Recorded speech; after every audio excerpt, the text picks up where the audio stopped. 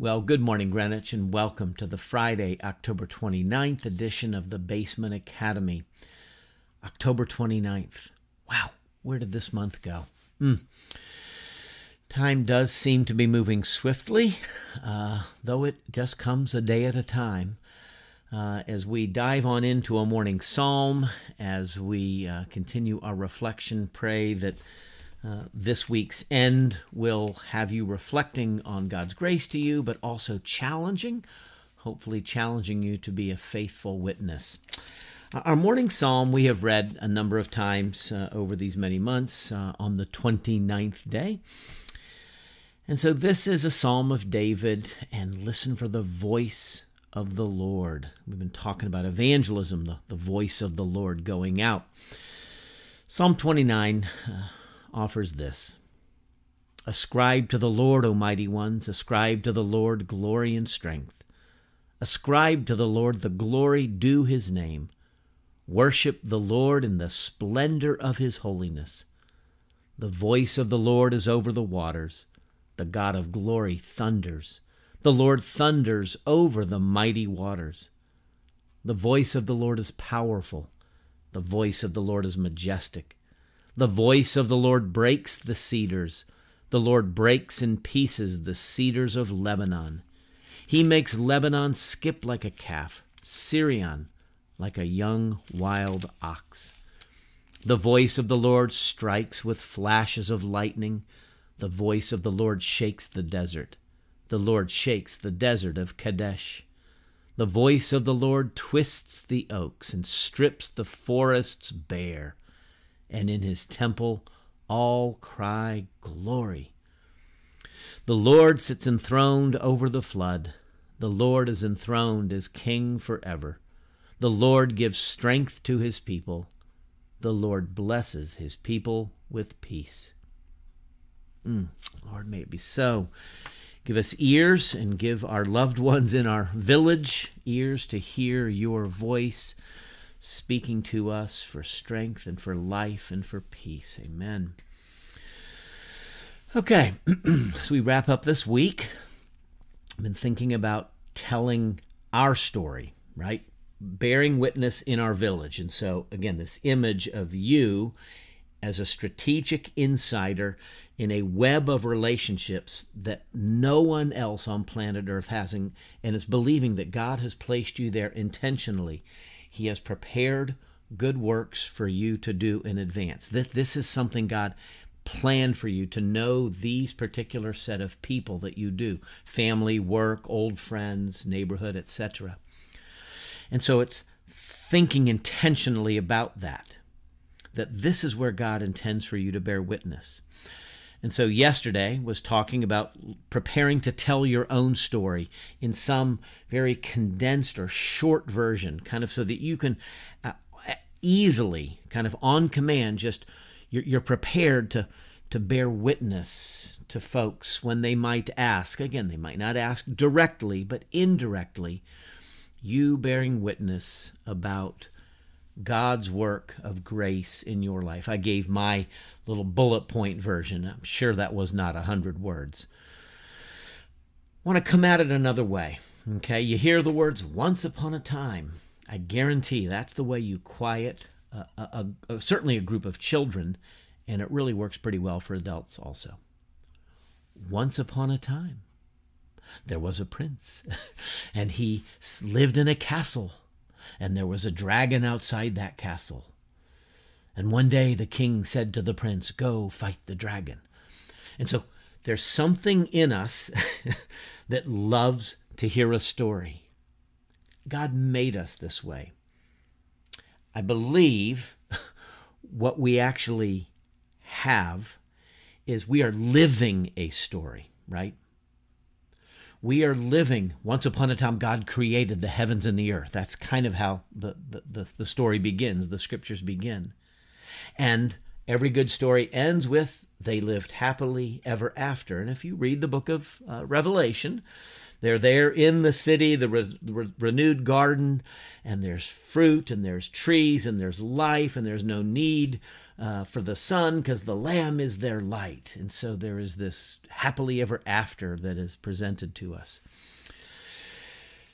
There's a way of thinking about evangelism, all this we've been talking about for these 3 weeks. Evangelism is simply helping people to see their life story as part of the big story that God is unfolding, okay? To help people see that their story is connected to the story, the majestic story of what God is doing from beginning in creation through the Abraham, Moses, David, Israel story to the Jesus story to the Paul and the church story, to help them see their story is connected to this big story, that life has meaning, life has coherence. Things are working from once upon a time to happily ever after, and we want them to locate themselves in that story. A person who is not does not know Jesus is not a person of faith. Their life is not connected to some big overarching theme story that is going on. Often people experience life as random and arbitrary, and I'm just floating as kind of Forrest Gump, right? The little feather that was just floating, and Forrest Gump's life was just random, just moving here and there. And so evangelism is you telling your story as an expression of the big story, and then helping them to maybe make a connection, that they too might be part of this big story. God actually cares for them. God actually loves them. God did not just love the world, but God loved them. This person in your village, a family member, a coworker, a neighbor, a friend. I think the Gospel of John, I talked about John 11 being kind of a go-to story for me when people ask that question, why would God? And so John 11, the raising of Lazarus, I find to be a very important story to respond to that. Well, I want to talk about the Gospel of John and these metaphors or images or symbols of salvation that John gives us repeatedly. Well, it's Jesus giving them, but John records them. This really goes back to our theology series from last year. I think we're going to do a replay on that here soon. But in the Gospel of John, we have a set of images where Jesus gives to us different, for lack of any other word, metaphor, a word picture that talks about salvation. And it's not any one particular word picture that is the exclusive word picture. So people talk about, you must be a born-again Christian. That's one image of salvation that's given us. Jesus talking to Nicodemus, you must be born again if you want to see the kingdom of heaven. So the image of birth or new birth, okay? But so we have an image so that's in chapter 3, the birth image, okay? It's like, I get a fresh start. I'm a new person, okay? That's one way of thinking about salvation. Jesus meets the woman at the well, and she's had 5 husbands, and the man she's living with now is not her husband, and she's drawing water, and I will give you water that you'll never thirst again. Give me this water, she says. And so the image of water and thirst, okay? I talked in my own story about spiritual hunger. That's the image from chapter 6. I am the bread of life, and so spiritual hunger, spiritual thirst. And so as you're talking with people, you may talk about spiritual thirst. You might talk about spiritual hunger. And then you found in Jesus Christ that water to quench that thirst, that food or that bread to quench that and satisfy that hunger. We're given us the image in John chapter 9. I am the light of the world. You've got a man born blind, and then Jesus opens his eyes. Who sinned, this man or his parents, that he was born blind? Jesus, you're asking the wrong questions. That's not how it works. And so people could talk, the song Amazing Grace. I once was blind, but now I see. You might want to talk in that language. okay? That I didn't understand what was right in front of me because I was spiritually blind, and then God opened my eyes and I saw the light, okay? So that darkness to light, blindness to sight image. And so the shepherd, the sheep are weak and lost and afraid and under attack by the wolves. And so you might speak in terms of feeling like I'm just bumping through life without a clue. And then I heard a voice, because in John chapter 10, my sheep hear my voice. I heard a voice speaking to me, and I felt like a sheep that all of a sudden had found his shepherd. And so the image of the good shepherd who lays down his life for the sheep, who protects from the wolf. And so there's a lot of images there that can be leveraged into telling the story. John 11, the raising of Lazarus. I felt like I was just spiritually dead, and all of a sudden I found myself walking about. I was alive. And Jesus is the resurrection and the life. Okay, so feeling like we're in a spiritual tomb of some sort. In John chapter 14, Jesus says, I am the way, I am the truth, I am the life. The life is kind of playing off that resurrection metaphor. But I am the way. Literally, the word is, I'm the path, okay? And so we could talk about just feeling lost. It's like I felt like I was just in the woods. I was completely in the wilderness. I had no idea where I was. I had no idea what was going on. Then all of a sudden, I saw this little clearing, and I put my feet on this path, and I found this path. And I found that Jesus is the way. Jesus was the way that makes sense to me for life. And so you could talk about your life being lost and then kind of being found or finding the way. I am the truth. And so, we could talk about just being awash in a world that just seems like the world is full of lies and liars and all the fake news and all the noise about politics and all the noise we get from the advertisers and social media. You don't know who you can trust anymore. And I found myself hungering for someone who would tell me the truth. And then all of a sudden I began to read the Bible, and these words made sense like no other words. And these words I found to be true. And so you talk about your life finding meaning and purpose and essentially salvation through the pathway of truth, okay, against the lies and errors of the world. In John chapter 15, Jesus says, I am the vine, you are the branches. If you abide in me, you will bear much fruit. It is to my Father's glory that you bear much fruit. And so salvation being this kind of like a dry, withered stick, and then all of a sudden, you get connected to life, and you find this life kind of flowing through you, and a fruitfulness coming to your life, meaning and purpose and clarity, and a sense of joy, and a sense of abundance. And so love and joy and peace and patience and kindness and goodness and gentleness and faithfulness and self-control, the fruit of the Spirit, as we read in Paul's letter, Galatians chapter 5. And so you might talk that way about finding a fruitfulness to your life and direction and purpose and abundance in your life when you surrendered or gave yourself or got connected to, kind of, again, the image is the branch abiding in the vine. And so each of these images are speaking to some aspect of the human condition, okay? Human condition, that idea of being made in God's image, but being fallen. So there's a blessedness and a burden and a brokenness that each of us, every human being, bears. And so speak your own story. Tell your story from the angle of one of these metaphors, one of these images, okay? I felt like I had nothing going on in my life, and all of a sudden I went to church a couple times, or I began to read the Bible, or I heard somebody talk about this Jesus guy, and all of a sudden I felt like I had a fresh start, a new birth. And so you could tell your story, the story of salvation, what did it, and be honest about it, right? I mean, so for me, it would be, my spiritual hunger was awakened through these disappointments, kind of the hunger-thirst metaphor, and Jesus quenching that.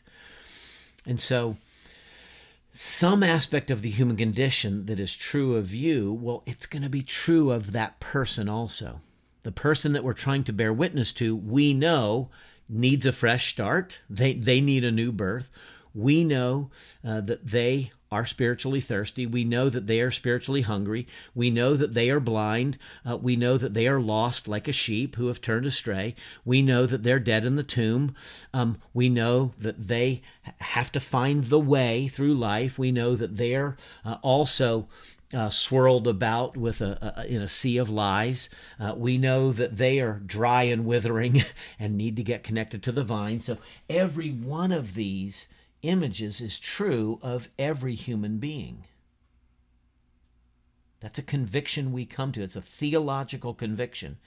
Every human being experiences the same manifestations of sin. Now, sin may express itself differently in each person, a different besetting sin, a different kind of trajectory of brokenness, but every human being is experiencing all aspects of this fallen life and what sin does to us.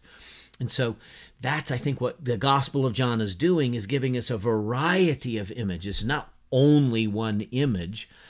Only one way you can be saved is by being born again. Some, it's just drinking that water, and you drink that water and you come alive and you are refreshed, and now you know Jesus. And so it's getting familiar with these images. So read the Gospel of John, spend some time there.